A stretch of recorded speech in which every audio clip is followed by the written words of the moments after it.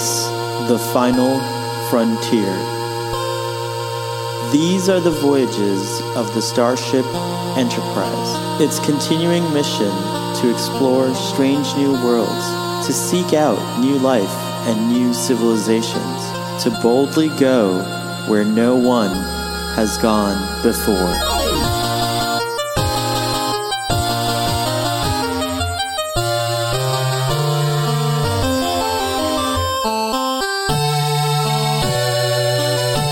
Welcome to Starfleet Boy, where we have a casual and informal discussion about our beloved series, Star Trek.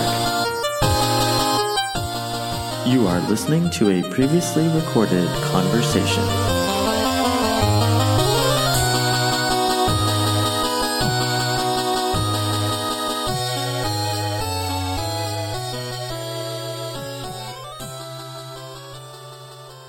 We have returned. We're back on another exciting episode of Starfleet Boy, in which we have a casual and informal discussion about Star Trek.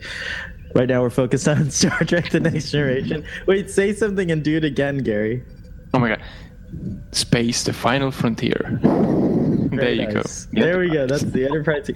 I've been waiting for 3 seasons to see the Enterprise D on the screen, and the Doctor could not provide me with that. But you, Gary, thank you. Thank you. Oh my god. Thank you, Gary. You're gonna make me go and dig in that box for the D. Not right now. Maybe during my summary, since you like to make noise. No, Okay. I'm just All kidding. right. Doctor, I'm totally just kidding. So today's episode, and it's actually kind of cool that there's 3 of us here because we can pretend we're in captivity. Wow. Today's episode is Allegiance. Who wants to do the summary, or shall I do it? You should do it. Yeah, I mean, if I were to do it, it'd be very, very short. Okay. So the episode starts out pretty routine. The Enterprise had just finished eradicating a plague on a planet that I don't remember, but it sounds like Cuckoo-Kadoo or something like that. It did. It's Cuckoo-Kadoo. We've eradicated the plague. The secret Mad plague. cuckoo birds. Yeah. The secret plague of planet Cuckoo-Kadoo that you didn't know about, Ensign. You shouldn't know about. That's how I know. Anyways, so Picard's just chilling in his quarters, relaxing, and then the monolith from 2001 appears over his bed and abducts him. That's a good one. It does. That's right. And it kind of it abducts him and it puts him in this room. And there's this. There's just I think 2. Just one other person was there when he arrived. And then they start, and he realizes, he's been kidnapped. But in the meantime, the kidnappers have placed a doppelganger or duplicate on the Enterprise, and everything seems okay at first, sort of. Do you have 2 Picards? Yes. You should have been prepared for this episode, Doctor. But they're different scales, so it wouldn't have worked. I guess that's true. That's true. Anyway, so while Captain Picard and his captors are trying to figure out a way to escape captivity, on board the Enterprise, the duplicate Captain Picard is just doing slightly bizarre things that you wouldn't expect Captain Picard to do, like join the crew for poker, ask Geordi to, bring the engine efficiency up higher, and then also instead of warping to a pulsar star system, he's got them warping quickly. He's got them going at like warp 2, which will take like several hours to get there. So the crew starts to grow suspicious of the new captain, and then the straw that breaks the camel's back is when he starts singing in 10 forward. Apparently that was too much for Commander Riker to bear, and he calls a secret meeting with the rest of the crew, and they discuss. You're forgetting the true straw that broke the camel's back, which is the dinner with Beverly. Oh, I was saving that for the episode so we could talk more deeply about it, because it's such a good thing. Someone's staticky, but that's okay. I think it's Gary. Gary's gone. Oh no, we can't hear you. There you are. Something's going on. He's being abducted. Am I You're being still here? abducted. Yeah, now you sound good. Okay. Whoa. Okay. Anyways, while Gary statics in the background there, okay. So what ends up happening is the duplicate captain is ordering the Enterprise to go. Well, he has that weird, bizarre dinner with Beverly, where he dances with her. And then, oh no, we're definitely having technical difficulties. Gary, you can't hear your own static? I can't hear anything. Can you hear me? Yes, we hear you now. But when you're not, Oh, we have to get a new one. something you're doing is causing static, and I think it's the wire on your headphones. Nope, I was wrong It's about not that. wired. Maybe that. Oh, yeah, It's Yeah. your mic. it's your mic. Oh. Yowzers. Yowzers, indeed. Just like move it down a little bit. There, talk. Keep moving we it can't down. move. Yeah, keep moving it down. Right, Still? right there, How right about there. now? Hold How it there. about Yeah, right there. Hold it there. Don't. Okay. Yeah, you can let go, but you're not there anymore.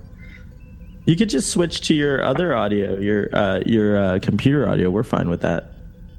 While Gary does that, I'll go on with our summary. So, anyways, Now, can you hear me now?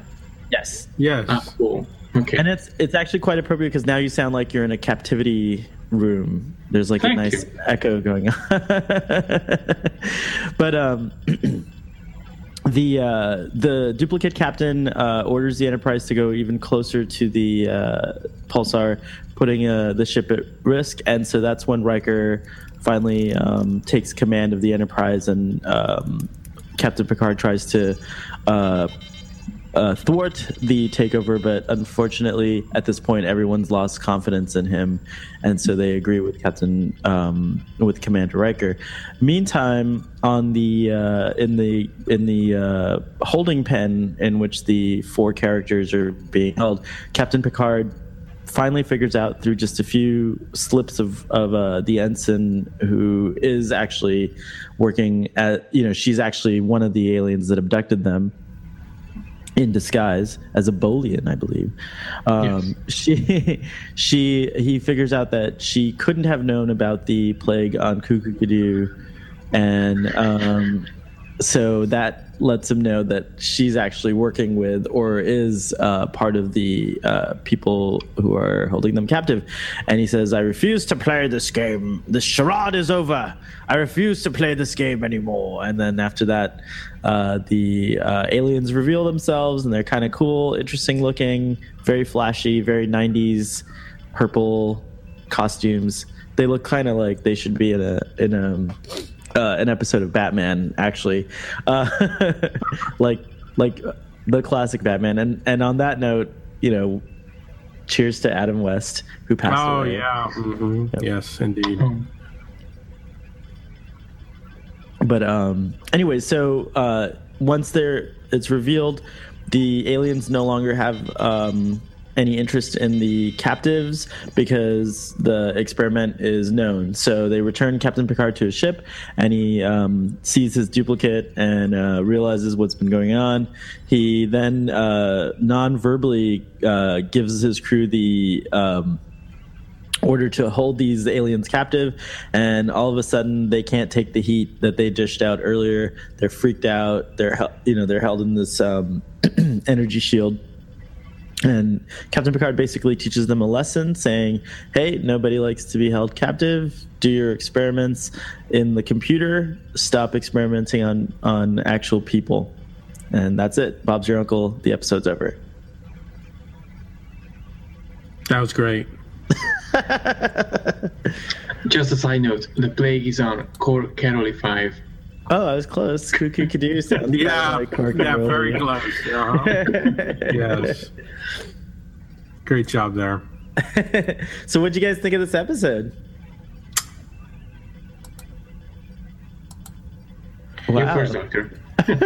I wasn't. I wasn't very impressed. I thought it should have either have been and it either should have been that Picard was kidnapped, and we would have just had the whole episode with the crew dealing with this doppelganger, which actually was entertaining, or it should have been Here's to the finest crew in Starfleet. Yeah, indeed. Or it should have all been vested in Picard in his captivity. But I think with the back and forth, the episode suffered a lot because neither of the two situations played out as well as it could have, especially the captivity part. There was no tension for me at all with Picard and his fellow captives. I mean, really, they spent the whole episode stuck in that room, and all they managed to do was open a door which showed another door. I mean, it was just really boring. I didn't feel that that creature with the teeth, he was without food for what, like 3 days or something, and I didn't feel like Isak, right? And I didn't feel like he was any closer to eating any of them, really. I mean, it's like I thought that's what was supposed to happen, And then the little trick that Picard revealed, that this is how he knew that the Bolian cadet was the imposter.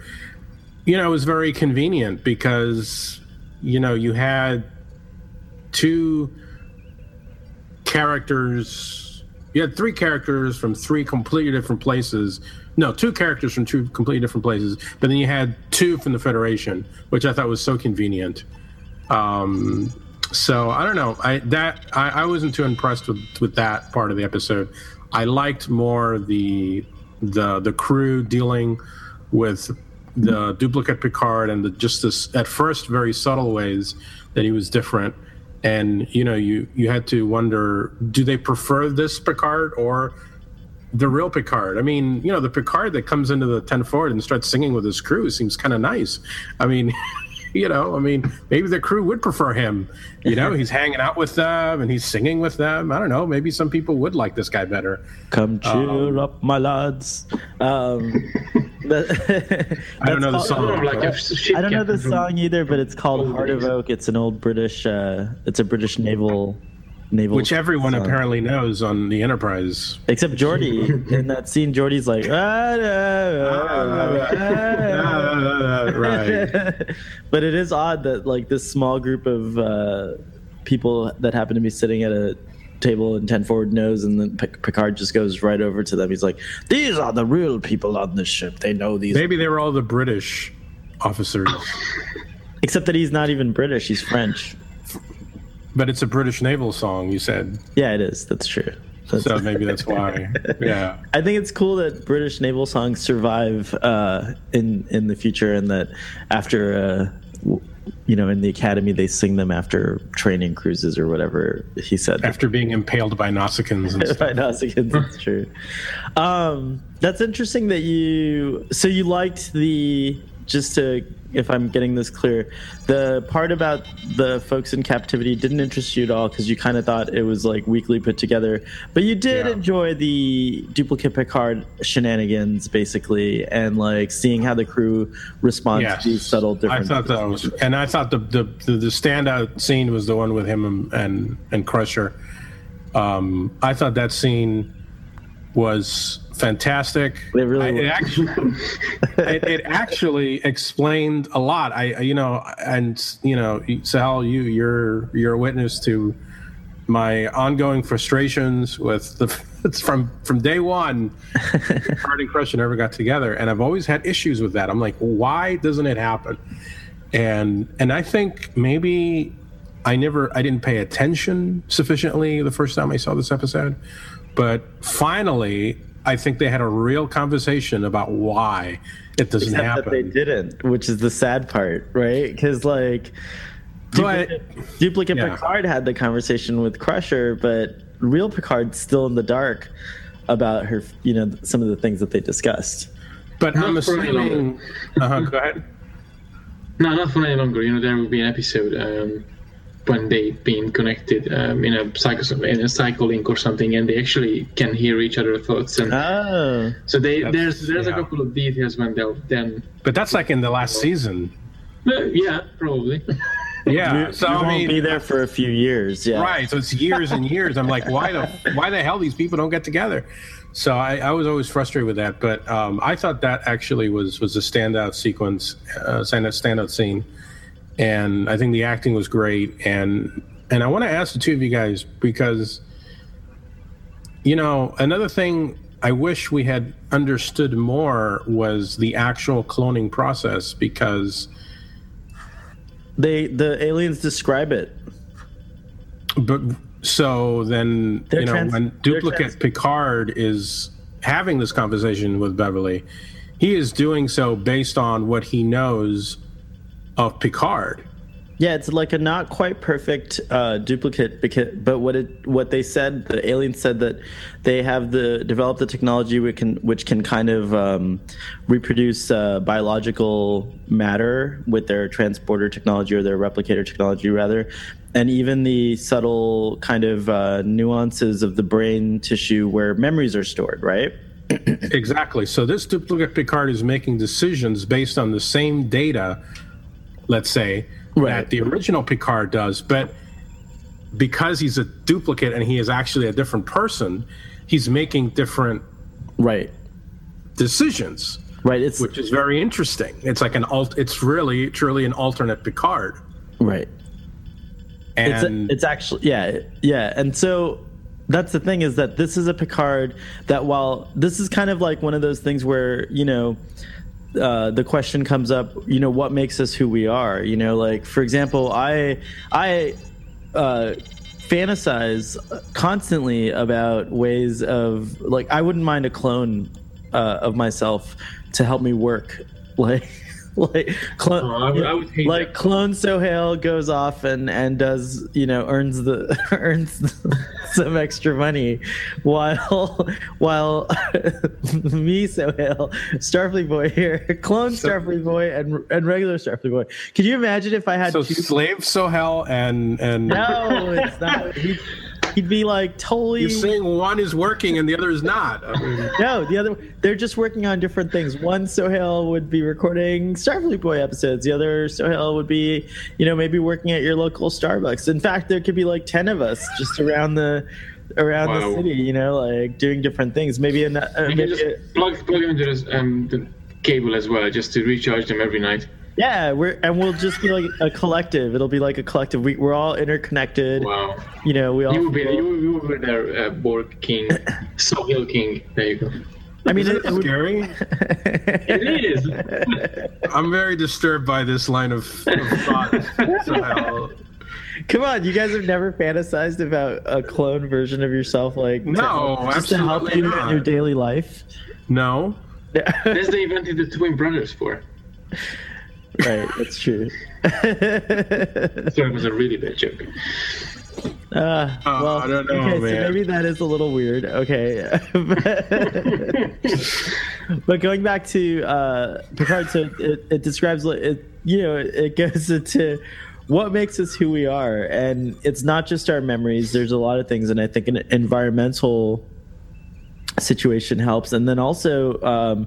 As good as their technology is, the Duplicate Picard is also somehow being controlled by, or at least under the influence of, the three aliens. Like, it looked like the aliens can converge, and then they become this. It's very trippy stuff to think about, because they clearly have really advanced technology. And it looks like, to me, the episode, at least in that regard, was making some kind of commentary on the way that some science has been conducted in the past in our own history, and I don't know if I don't want to be so naive as to say that experiments like this don't occur anymore. It is possible that governments that don't have the kind of moralistic or whatever philosophical understanding of how to treat your fellow human kindly may in fact do experiments like this still today. There may be awful things like this going on in secret, but I think it was a commentary on a lot of kind of things in human history where, you know, humans were used as experiments to further some scientific knowledge. And granted, we might have achieved, you know, a knowledge that may have ended up helping more people because of these things, but it still leaves a scar, I think, on the human soul or the human condition, if you will. So that was interesting for me. I also liked the characterizations of the three captives outside of Picard, because the one guy whose name I can't remember, when he talks about how his species just surrenders basically like to whoever's conquering them, and that's how they've survived. And Picard even seems like a little, you know, perturbed by that. Is that from Mintaka? Is that the guy, or is that the Mintakans were the Vulcan-like people, and that was he's a Misarian. He's living Misarian. Haro, isn't Haro the ensign? That's Ford, yes. Haro. Isn't it Argolian? What the heck? I thought it's a Bolian. I thought she's a Bolian, honestly. She's a Bolian. We're talking about the other guy, the guy who was already in the room, who... yeah, that's Toll. He's living Misarian. Yeah. And then Haro, and that's what Drakor says. Haro, an Argolian and Starfleet Academy cadet. Okay. So she's not a Bolian? I was so confused. I thought she's a Bolian. That's what I said. She was a Bolian. I could have totally been wrong. You know, I did say it. No, but I do. I do remember she said a Bolian. Yeah, we all thought. Yeah. And she said she's a Bolian. She says she's a Bolian, right? Yeah. To be a Bolian or not to be a Bolian, that is the question. Anyways, interestingly enough, that character reminded me of the it was still Doctor Who at the time, I think. Doctor Who episode where the last Doctor Who episode. The last Doctor Who series that I watched. That the Doctor. By the way, just a little here's a little Doctor Who or time traveler moment. Last night's episode. Oh, the Ice Warriors was actually pretty fantastic, in my opinion. I really enjoyed that one. I'll give it a watch. Yeah, you got to really see it, and it's that's all I'm gonna say. I was riveted by it, and then there's just some cool TARDIS-y stuff that happens in it too, which I was riveted by. But spoilers. Anyways, but in that Doctor Who episode, 11th Doctor era, where they're trapped in the hotel. It's kind of a similar vibe to this episode in that they can't get out of this place. I thought you were going to mention the alien from the 12th Doctor episode, the one who they always surrendered everybody. Remember? That's the 11th Doctor. What's the one? No, but he's in the one with the giant...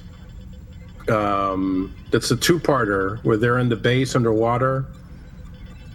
Oh, there was one there too. You're right. Yeah, remember? Yeah, you're right. Well, the Fisher King. Yeah, right. Yeah, I was referring to the 11th Doctor, in which they're trapped in the hotel, and he sees his, everyone's greatest fears or whatever. The greatest fears or whatever. Yeah, and the Minotaur or whatever it is that's like right. Them. Well, that one character almost even looks like aesthetically similar. They kind of look like the same kind of alien. And it's a similar thing where, they've been around forever and they're peaceful because they've allowed their conquerors to, take over or whatever. So interesting differences in perspective, who's to say which philosophy is more correct if it's not, at the end of the day, if lives are being saved. But I prefer the human, the human stance. But yeah, so that was something that I thought was interesting. I did think that the Nausicaan-like creature, what was his species again? Hang on. Chalnot. The Charnot. Charnot. That was a hell of a makeup. Charnoth. Yes, sorry. Interesting. Anyways, he was cool, but again, I agreed that there wasn't really a lot of fear or tension provided by his character. And it was fun to see them all working together to try to get out of the situation and all the kind of back and forth. So basically, it was just a way to showcase again the characters, but also especially to kind of show Captain Picard in these two different lights. I think that like the writers were doing something interesting here where they were saying like, here's an alternate vision of Captain Picard running around, running amok on the ship, and here's the real Captain Picard that we know, and here are the actions that he would take. And it's like, it does make you wonder like which Captain Picard is more effective or whatnot. And I think we find what's interesting about this episode too is like these two kind of extreme circumstances allow us to see, possibly because of the nature of how accurate the duplicate was, two different sides of Captain Picard's own personality. And later you do see, I think, the actual Captain Picard evolve into a little bit softer. It takes him till the 7th season to finally sit down with his crew and have poker, till the very last episode to have a game of it's blackjack they're playing, I think, and and some of these other things. And I don't think we see him sing again. We might until Star Trek Insurrection when he sings with Worf, but all British star is it something. That's from Gilbert and Sullivan. But anyways, so on the whole, though, the episode really didn't take us any further, but it didn't even set us back, really. I don't know. So I think that's about all I garnered from the episode.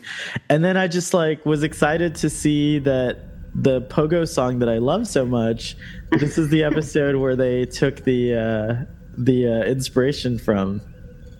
Have you not seen the Pogo song, Doctor? I don't know if I can do this. Let me see if I can pull it up. Well, Pogo? But Gary, we haven't heard anything about your thoughts on the episode. Well, oh my. No, I totally agree with you. I totally like the scene that they actually have in the captivity. I would think actually the end of the episode, like if Picard if Picard is not there, Isok could have killed everyone in that room instantly, because he was just pissed off and everything, and he even killed the alien, and then he just kills everyone basically, because that's how he reacts at the first time. And the second thing that I was thinking about is the Bolian. Why does she has a hair? She's the only Bolian in the Star Trek history who does have a hair. Maybe she's not Bolian. Yeah, she's not Bolian. But she said she was Bolian. She said she's Bolian. Right. And I can't think they hadn't decided I didn't even see any other Bolian with a hair. Yeah. Uh-oh. Do you guys hear this? No. Well, anyways. This is a beautiful one. This is a beautiful movie. This looks very scary. No, if you listen to it, it will make sense, and it's amazing, honestly. Almost 3 million views. So, Doctor, what is the relationship between this and the episode? I forget. He uses a soundbite. Same line at the beginning, yeah. The same line at the beginning. Oh. Every time in the academy. Yeah, you guys. Gary's already seen it, but Doctor, your mission, should you choose to accept, is to, at some point after your homework, is to go watch the Pogo video. Mm-hmm. We live in interesting times. Anyways, sorry, Gary. So, Gary, you liked the... I did like the episode in that part, the captivity part. Yeah, because it really, as you said, it gave us a different opinion about how everyone handles captivity, and Picard really made a good point of we should work together instead of just and do something rather just than sitting around and wait till the eternity, or at least till Aesop gets hungry and start to kill everyone. But yeah, I think it was very well performed in from his side. The other Picard, the alternate Picard, well, he was, I don't know, at the beginning he seemed like he's himself, but obviously with the odd acting and the odd situation that he caused, it's like even threatening Riker and the normal Picard would never do that. And even Riker realized it at one point. And I was quite I quite liked the scene when they had this dinner with Crusher and Beverly. Well, Picard says like, okay, we should call the night off, and Beverly was like, wow, she gave the look for Jean-Luc, like, really? I was like, what just happened now? We just had a moment, and then you just call it off. and she just closed the door. And I do. That reminds me. I did think that Picard was kind of a dick. It was, yeah. In that situation, it was. He was still smiling and doing this his usual charm, but that was like, wow.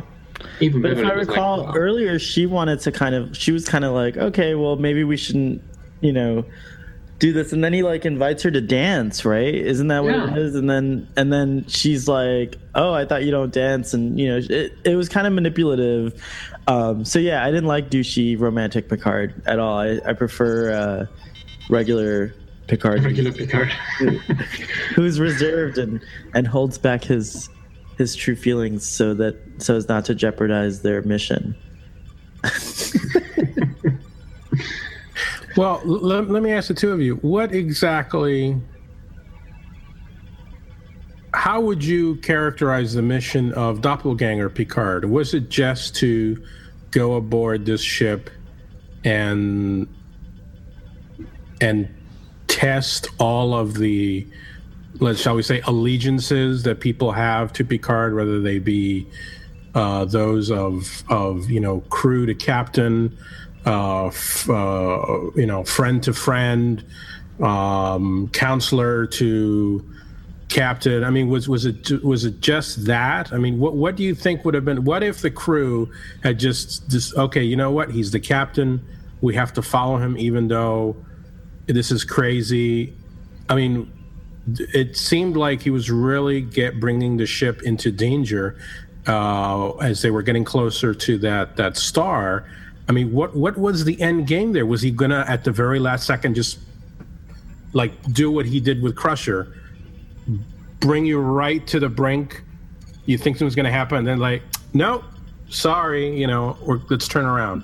Yeah, I think I think when the abductors are held at the end in the force field, they're pleading with Captain Picard, to let them go, and they even say, but no harm, we actually did no harm. And Picard did no harm, but what would have happened? But Picard says that the imprisonment alone is an injury upon us, and so in a way, they not only held Captain Picard captive, but in a way they were also holding the crew of the Enterprise captive, because they replaced, the Enterprise the command structure. The Enterprise just itself relies on Captain Picard being of sound mind and body, right? Like he is the ultimate, and we've talked about this before. There's not a court following on the Enterprise that goes along with it. There's not like a governing body or like a quorum of 12 or what have you on board the Enterprise. Like in Battlestar Galactica. But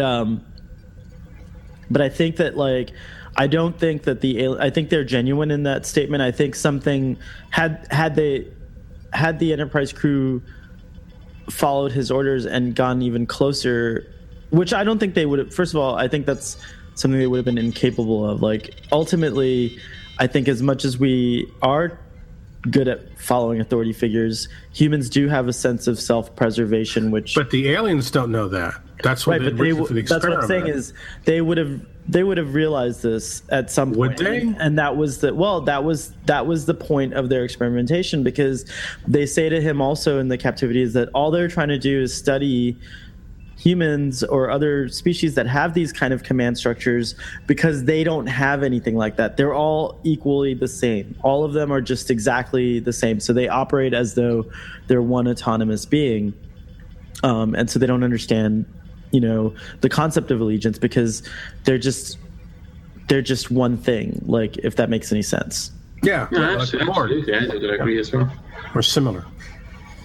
No, they're all the same, is what they say in that little speech. They're like, we don't have this, system of governance or, command structure in our society. And so we're very curious about it and about leadership and things like that. So, yeah, I don't think the same thing comes back in the later season. I think it's season 7, when the free ambassador comes to the Enterprise, and one of them sticks with Diana, and they want to understand the pleasure, but Diana get him into use some chocolate, and then the other one is the anger. So he's always like picking Mr. Worf, and then Picard gets stranded in the planet, and try to understand. And the other one try to understand compassion. So it's like I'm pretty sure they weren't hostile as a race in this episode. They were just simply curious, and that's their way how to examine the situations and how to understand themselves and the concept that other species lives by. So it's just it's a bit interesting how they approach the situation. Obviously it wasn't really convenient for the crew of the Enterprise and for the captives. Well, it also goes back to the idea of, like, in much the same way that we humans today, we use primates for experimentation. And to us, it's like, oh, we're not doing any harm to the primates. We're not like, these animals that we keep in, not to get all on a soapbox here or anything like that, but, we keep these animals in captivity, and we think, we think it's justified because we're doing experiments on them, like exposing them to diseases, or even cosmetics in some cases are tested on animals and things like that. And we think it's okay. So to this alien species, like, until the captive experimented upon creature bites back, as they did in this situation where Captain Picard bites back literally by holding them in a force field, they had no idea they were doing any harm to us. They were like in another, whatever way they operate and see the universe and function, they didn't think that they were creating any injury, stress, or harm to us. They just thought, oh, we're just doing an experiment. No one's being harmed, when in fact there is harm being done. So, again, I think that's where I saw the value of this episode, was the commentary on experimentation in captivity and all these kinds of things. I think you use the terms of value of the episode. I think for me, it was definitely a nice showcase for the makeup work done on the show. I think the creature from that anarchist planet, I forget what it was called. That's a hell of a makeup. I can't imagine how difficult that must have been to endure. I mean, with the teeth going up. I thought that makeup was extraordinary, and then the two aliens who were conducting the experiments, they seemed a little, I don't know, they seemed a little, I mean, it was an impressive makeup. I just think it was maybe in the way they were portrayed. They seemed a little dorky to me, but they were very 90s. Like, they had these flat top heads, like they had this really awesome kind of flashy, colorful I imagined it was hypercolor. Do you remember? I just kept thinking, how does that huge head go through the collar when they put their shirts on? They beam their clothing onto their bodies. Like, they don't need to. It looks like they don't. I don't think they even. Right. I don't think they even ever really take off the bodysuit. I think it's just part of their whole thing. You've done a lot. Maybe like shapeshifters clothing, like like Odo. Yeah. Granted, I'm using my imagination here a lot, but yeah, I see that. But I think it was an extraordinary showcase for the makeup. Again, I hear what you're saying. I think there are other episodes that showcase the themes better of science experimentation gone wrong, and the captivity scenes to me just had no tension. But I do think there was merit to the sequences aboard the ship where you sort of had the crew dealing with this Picard that was just slightly askew, and you had to wonder. There's an original episode, there's an original series episode where Kirk is possessed by somebody else's mind goes into Kirk. It's a woman, and Kirk kind of goes a little wacky, and the crew contemplate mutiny. And I thought it was interesting here. They're doing another meeting off the record in Riker's quarters, and they're somewhat contemplating mutiny. And I thought all of that side of the story was a lot more interesting. I think the only thing that would have made the other side of it interesting is that if somehow Picard could have been made aware of the real Picard, could have been made aware of what was happening on the ship. And imagine if he's in captivity, but because it's his doppelganger, he is somehow aware of what his doppelganger is doing. And of course, he's helpless to stop him from either being douchey to Crusher or singing with the crew or any of these things. I mean, I think that would have been very interesting. That would have been a more interesting form of captivity, if you ask me.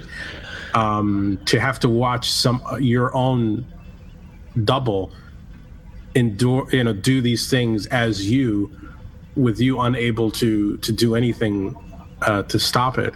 Right. But had that occurred, I think it would have been interesting to see just Patrick Stewart responding to these kinds of bizarre circumstances. But the outcome would have been the same, I think. Like, the crew would still have gotten to the point where they did. And so I didn't mind that it was, I liked that idea, but I didn't mind the way that the setup was done. What I did like is that there were a lot of, as far as the directing and kind of the pacing of the episode is concerned, I did think that was done really well. I liked it. There were a lot of scenes where they just focused on the reactions, and it was not necessarily a verbal reaction. Like when Riker calls Picard into the ready room to kind of close-ups were excellent. Yeah, like Wesley's reaction. You could see he's really panicked and worried, like what's going to happen. And there's a lot of good things. And again, the tension in that scene even was really well done with those close-ups again. Just there was tension on that side of the story. For sure. I liked that part, that side of the story. The other side I didn't think was so interesting. It's worth noting that those creatures, I forget where are they. What are the anarchist creatures called? The Chal. Chalna. Okay, those guys appeared because you'll remember Picard mentions that he encountered them before, and there's actually a couple of comics from the DC series of Next Generation, which documents Picard arriving at their planet when he's aboard the Stargazer. Oh. Yeah. So that's when he encountered that planet. And I haven't read those issues myself, but it's interesting that somebody went ahead and filled in that little piece of backstory there in the comics. That is pretty cool. The remastering was great. I like the Pulsar and the Monolith from 2001 looked really good. The only thing that I didn't really like in the remastering is in the captivity room there was too much flashlight. It reminded me of the JJ movies. A tiny bit. Yeah, but I don't know how much you remember it, but it's flashlights here, flashlights there, and it's like, okay, why? Now I know where JJ got the idea of. How many lights did you see, Gary? That was only 4 lights. Excellent. Good job. What else can we say? I guess I think the Doctor got the book the Oh yes, the book. companion there. We'll show off the book. The book. The Bible here. Let's see. Oh, interesting. The book mentions that it's The Cage also is another episode where, of course, the original episode. Duh. The episode The Empath from the original series. Do you remember that one? The one with the woman who's mute and it's all played in a black room, is it? Yeah, that's a really good episode. I don't remember that one. That's an excellent episode. And don't those aliens also? They also have rather large heads as well. Yeah, that's true. It's an easy way to make an alien. Yeah. Gosh, I'm having trouble reading. To do anything interesting? Basically, it says standout scenes are the one with Beverly and leading Tenford in a drinking song and a round of ale. For the record, the song is Hearts of Oak, first performed in 1770. Wow. Very nice. Heart of Oak, which is what all British ships were made of. Hera's costume is our first look at a modern Academy cadet uniform, and only our second at the Bolians. See, this book says they're Bolians. Oh. Yeah, no, even the episode behind the scenes on Drekor says Bolian, so I think it just messed up the script description. Yeah. Actually, that's quite interesting, the cadet uniform, because later on that became the normal uniform. In a variation, but it became the normal one in Voyager and DS9. Now, the aliens which seem to go unnamed, these aliens that did all the kidnapping. Did they? They seem to have no name.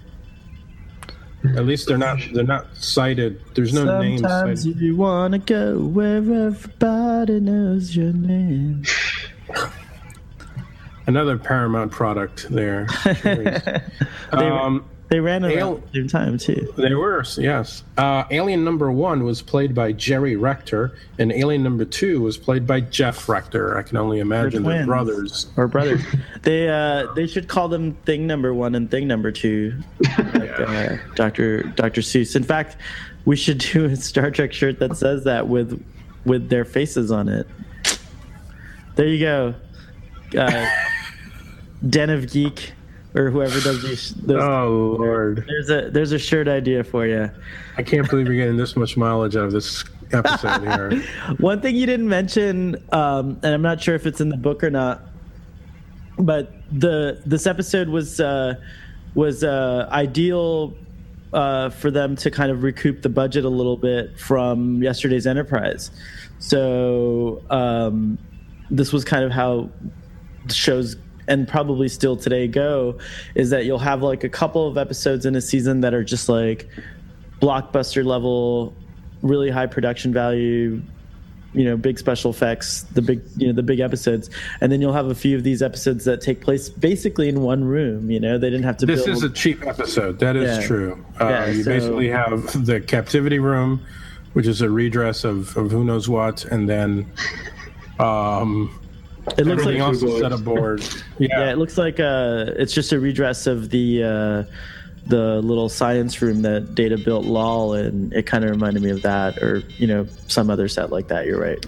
Although, to be honest, even yesterday's Enterprise, if you really look at the show, all of the scenes are set aboard standing sets. They're just tweaked slightly, and then you have which is also a standing set somewhere, is the battle bridge, which was the sea.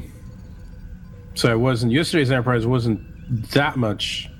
I mean, you obviously spent money on the effects, but I don't think yesterday's Enterprise was too much of a budget buster. I disagree. I think, there was a lot of magic done with lighting, but you had to make all new uniforms for the cast. You had to create props that made it look like a different future, like those things I think add up, you know. I mean, And I'm pretty sure they had to make up a big, beautiful studio size Enterprise here as well. At least. Oh yeah, well yeah, they built I'm sure they didn't have it before, so. Because I think this is the first. Actually, that was the first episode when we saw the introduction of the Ambassador class in terms of starships. Yeah, we did, but it was right exactly. So that model would have had to have been built, and you know, all kinds of things. I think it was, you know, considering it probably wasn't expensive like some of the shows that, you know, some of the standards for today's shows, but I would say that they probably had to like reallocate a lot of the budget to make it look like a completely different Enterprise. I thought there was a lot of changes. Like, remember the bridge even had like a level. They like it even had a level up. I feel like that's a lot of changes to the bridge to like. Yeah, but just later it will come back, that sort of separation on Generation, on the last the first TNG movie on Generation, because the bridge gets a little cosmetic update as well. Really? Oh. Yeah, in Generation. I mean, I thought they were going to shoot at, you know, wide with angle. better cameras and wide angles. So obviously they gotta, that's true. Extra stations and the corridor and everything. So it's really nice. It's really nice. The Enterprise, the Generation bridge. It's beautiful. Yeah, I would much rather talk about Generations than this episode. Wow. There you go. The Generation Enterprise is still the same Enterprise as the TNG Enterprise. Well, it says here, that's awesome. It says here that this was Winrick Colby's favorite episode out of the ones he directed. I like it because we did something stylistically interesting in the lit room where the 4 people were incarcerated. It was Patrick's show, and I always know when it's going to be Patrick's show, it's going to be a good one because he's so damn good in everything that he does.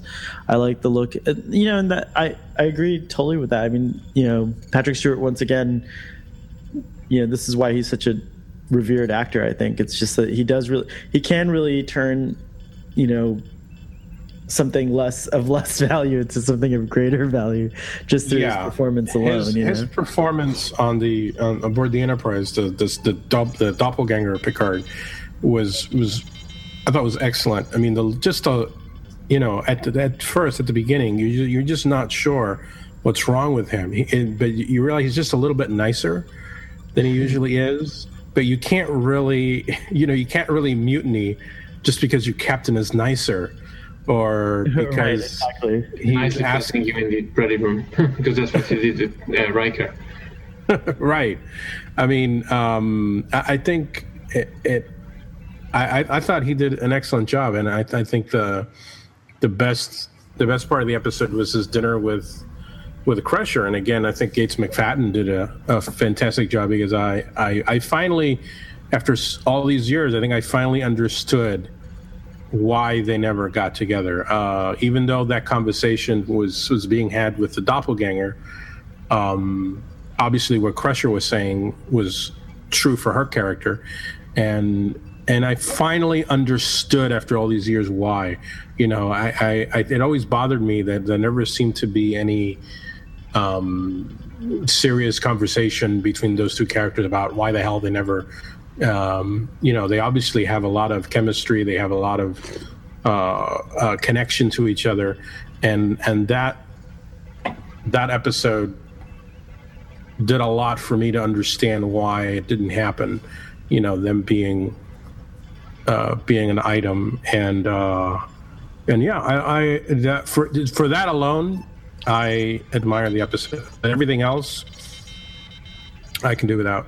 But do you remember at the end as well when Crusher comes to the bridge and sits next to Picard and she gives the look? It's really charming. Like, that look. It's like, what's going on here? What did I miss? Picard is like, oh, what did I do? What did I do? That was a sweet, awkward moment. Yeah, even the way he says engage is like a slightly... Engage? With a gulp in his throat. Right. That was perfect. It was perfect. Yeah. You remarked about the makeup effects earlier. Well, this episode apparently was nominated for an Emmy Award for Outstanding Achievement in Makeup for a Series. Well, Jesus, that thing is horrible. That alien. I mean, I can't imagine having to wear that makeup and having to talk no less. I mean, that thing was just brutal looking. It was. I think that was probably one of the better aliens that I've seen on Star Trek. Actually, we kind of saw a good mix of what we usually get. We usually get like either something very simple, which the Bolian is, or we get something. Sometimes we get really darky looking ones like the unnamed aliens. But then the other one, the from the Essog. Right, that guy. That was just brilliant.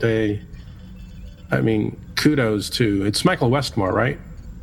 Yes, Probably. Yeah. probably most likely. Oof, yeah. I'm sure there was a figure of that creature made. Unfortunately, I never bought it. I thought I had it, but I have a Nausicaan is what I have.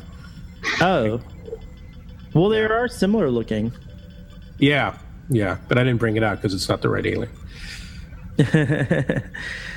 Good, keeping the continuity of the action figures. Well, I think unless there's anything else you guys want to say about this episode, I think it's time for us to round up our ratings. Is there anything changed? Anything changed in terms of rating system? No, it's still 1 to 10. There's Adam's Family, goes to Lurkin. Well, now we have to snap our rating. Let's see. Shall I go first, gentlemen? You are the captain. I after watching the episode, I was entertained by it, but like the Doctor, I just I wasn't too terribly. There were a lot of great aspects to it, but it wasn't like it wasn't like how we've been kind of in season 3 going up and up and up and having like these like really awesome episodes. But that being said, I thoroughly enjoyed the Doppelganger Picard sequences, and I thought that the sequence in the captivity, while not having the tension I would have liked, was still a good and interesting study of these characters and exposing us to these like different kind of archetypal ideas or whatnot. We didn't really touch on it, but it had a slightly kind of Hitchcockian vibe to it as well. I thought just like the whole like scene that only one room, what you could do with one room, I guess, that kind of thing. But overall, I would say that I give this episode a 6.5. Okay. I'll go lower. I think this is an average. I think it's slightly below average episode. You know what? I go to 5. I'll be generous. I'll go to 5. It's an average episode. We're all waiting, Gary. Yeah, I'm kind of hesitating. I think because I'm always nicer than everyone, so I always give a little bit more. But I think I have to agree with you, Sahil. Now, I think I give a 6.5. It was a good episode in terms of seeing a couple of bits and pieces here and there. Because of the look that Beverly gave to Picard at the end of the episode, that was just I think that was priceless. But yeah, overall, it's not an episode that it just sticks in your mind for weeks and weeks and weeks. It's just you watch it once, you think about it a little bit, and then move along for the next one. Or just think about the previous one, like Yesterday's Enterprise, and then Sins of Father, or just other episodes, because this is just fill the gaps between two great episode was, I think. That's exactly how I feel it. Yeah. So it's like 6.5. Yes, I'm being generous. Exactly do you guys think do you guys think that this is what's killed the 20 some odd episode season in American television? I've noticed that even shows nowadays, they're like more like 15 episodes a season or 13 episodes, or some shows are shorter. Do you think like I find lots of value in overall in the filler episodes, as Gary described, because they do feel like filler episodes, like they're episodes in between like bigger stories or whatever. But at the end of the day, when I tally up my experiences with Star Trek: The Next Generation, I feel like there's a richer and fuller understanding because of episodes like this, like because that doppelganger scenes in that moment with Beverly, like you, Doctor, you found value in that in terms of your understanding of their relationship overall. And had this episode not existed, or if you had Star Trek, like what Discovery's going to be is like, I think 13 episodes a season, does that mean that like your stories are now going to be even more? Are they going to make them all more of the big stories? And do we not have room for these like little stories anymore? What do you guys think about that? I think I don't think anybody sets out to make necessarily a filler episode. I think it's just what ends up happening. Now, the reason we get them is obviously schedules cause certain episodes to not live up to everything that the makers of the episodes intended. But one person's filler episode might be another person's Favorite gem. episode. Yeah, right. I mean, for me personally, I know one that is considered to be fairly a filler episode is is going forward a little bit, is the episode right after Best of Both Worlds, where Picard goes back home. Family. I love it. That's not a filler episode. That's an epic. A lot of people consider it filler. Yes, Really? A lot of people do. Yeah, yeah. You go online, it's not a highly regarded. I don't know any Star Trek fans that consider that a filler. Well, we'll hear from. I totally consider that episode as a background story for Picard and his family relation. I agree. I completely agree. But I've heard some people that were quite bored by it's like, oh, we just came off. It's a kind of a Yeah, where are the space battles and stuff. Some people had the same issue with the Insurrection after watching it in First Contact, and it was like a heavily action-packed episode. And then Insurrection, it was like a kind of that's what a lot of people said. And then there's so much action. There's so much action in Insurrection. It's just absolutely. But someone says, "Oh, it was just like when we do the Star Trek erection." Conversation. It's going to be so interesting, I have to tell you. Insurrection. Oh, Insurrection. Sorry. Yes, I know that a lot of times we've called it Star Trek Erection by accident, or purposely, maybe. I don't know. But going to your point about the filler episodes, I agree with you. I think that sometimes you get some real gems in the material that's presented. I personally prefer longer seasons than because I look at Doctor Who, for example. I wish Doctor Who was a longer season. I feel like the pace doesn't allow for much breadth of scope or character moments when you look at when you compare it to the classic show. And we're going to have, for the first time with Star Trek, a Star Trek on the schedule where it's we're punchy all the time. It's punchy all the time. It's going to be interesting to see how we react to it. And actually, having the three of you here, I don't mean to drag this on any further, but having the three of you here, since this like major Star Trek Discovery trailer, and now it's a few weeks behind us, how are you sitting with the idea of Star Trek Discovery?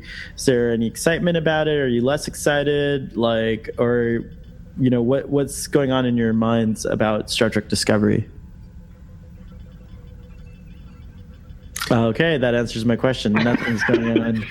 I don't even think about it. I try to just forget the whole thing. I mean, I know it sounds a little harsh, but as long as I have the Next Generation and going forward, I have like Voyager. as this is the equinox, but even.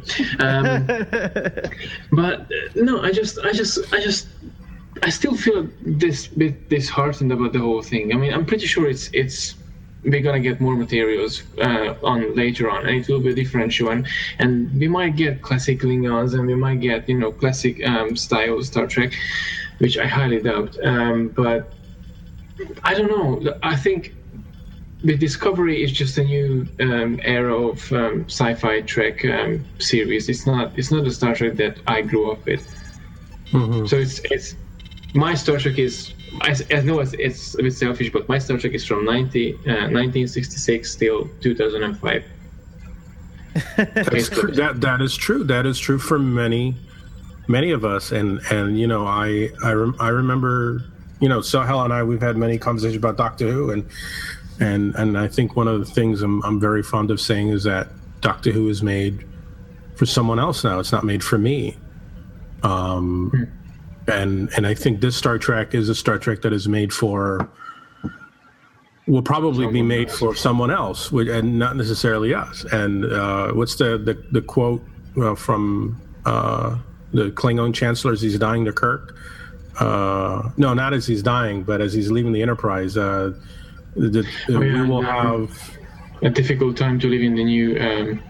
In this new undiscovered country or something like that. We are so in the spirit of Star Trek, we're going into the undiscovered country, and it is true. Perhaps it is time for our way of seeing Star Trek, for us to like kind of we hold the candle or the torch. We're the torchbearers of that Star Trek, but that we have to allow for the next generation, so to speak, to express themselves as they would wish. And so so that's a really good point.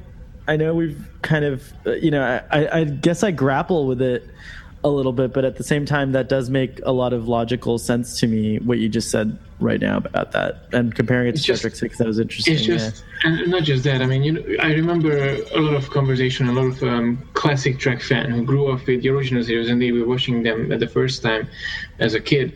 And when Next Generation came along, they were like, "Nah, that's not the Star Trek for me." And then, for them, the original series will be always the starting point, the quote-unquote one and only, and nothing else. And obviously, maybe they will get along with the other ones, and they will like Voyager and DS9 and maybe Enterprise as well.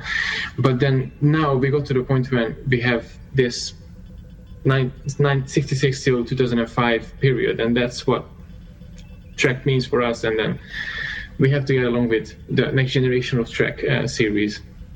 Yeah. I mean, it's interesting to think that 1966 is grouped now with, let's say, 1987 is when Next Generation started, because really the differences between the original show and the Next Generation are quite remarkable. I mean, the original show was made in an era where, for an adventure show such as Star Trek, it was just expected that you would have one or two, fisticuffs in there. The lead star would somehow lose his shirt and something. Those were very standard to that kind of television. Those are the typical tropes. Yet, by the time we get to Next Generation, obviously, you don't have those expectations anymore. You don't have. You don't have to have the fist fight. You can be a little closer to what Gene Roddenberry was thinking originally. You can be a little brainier in the plots.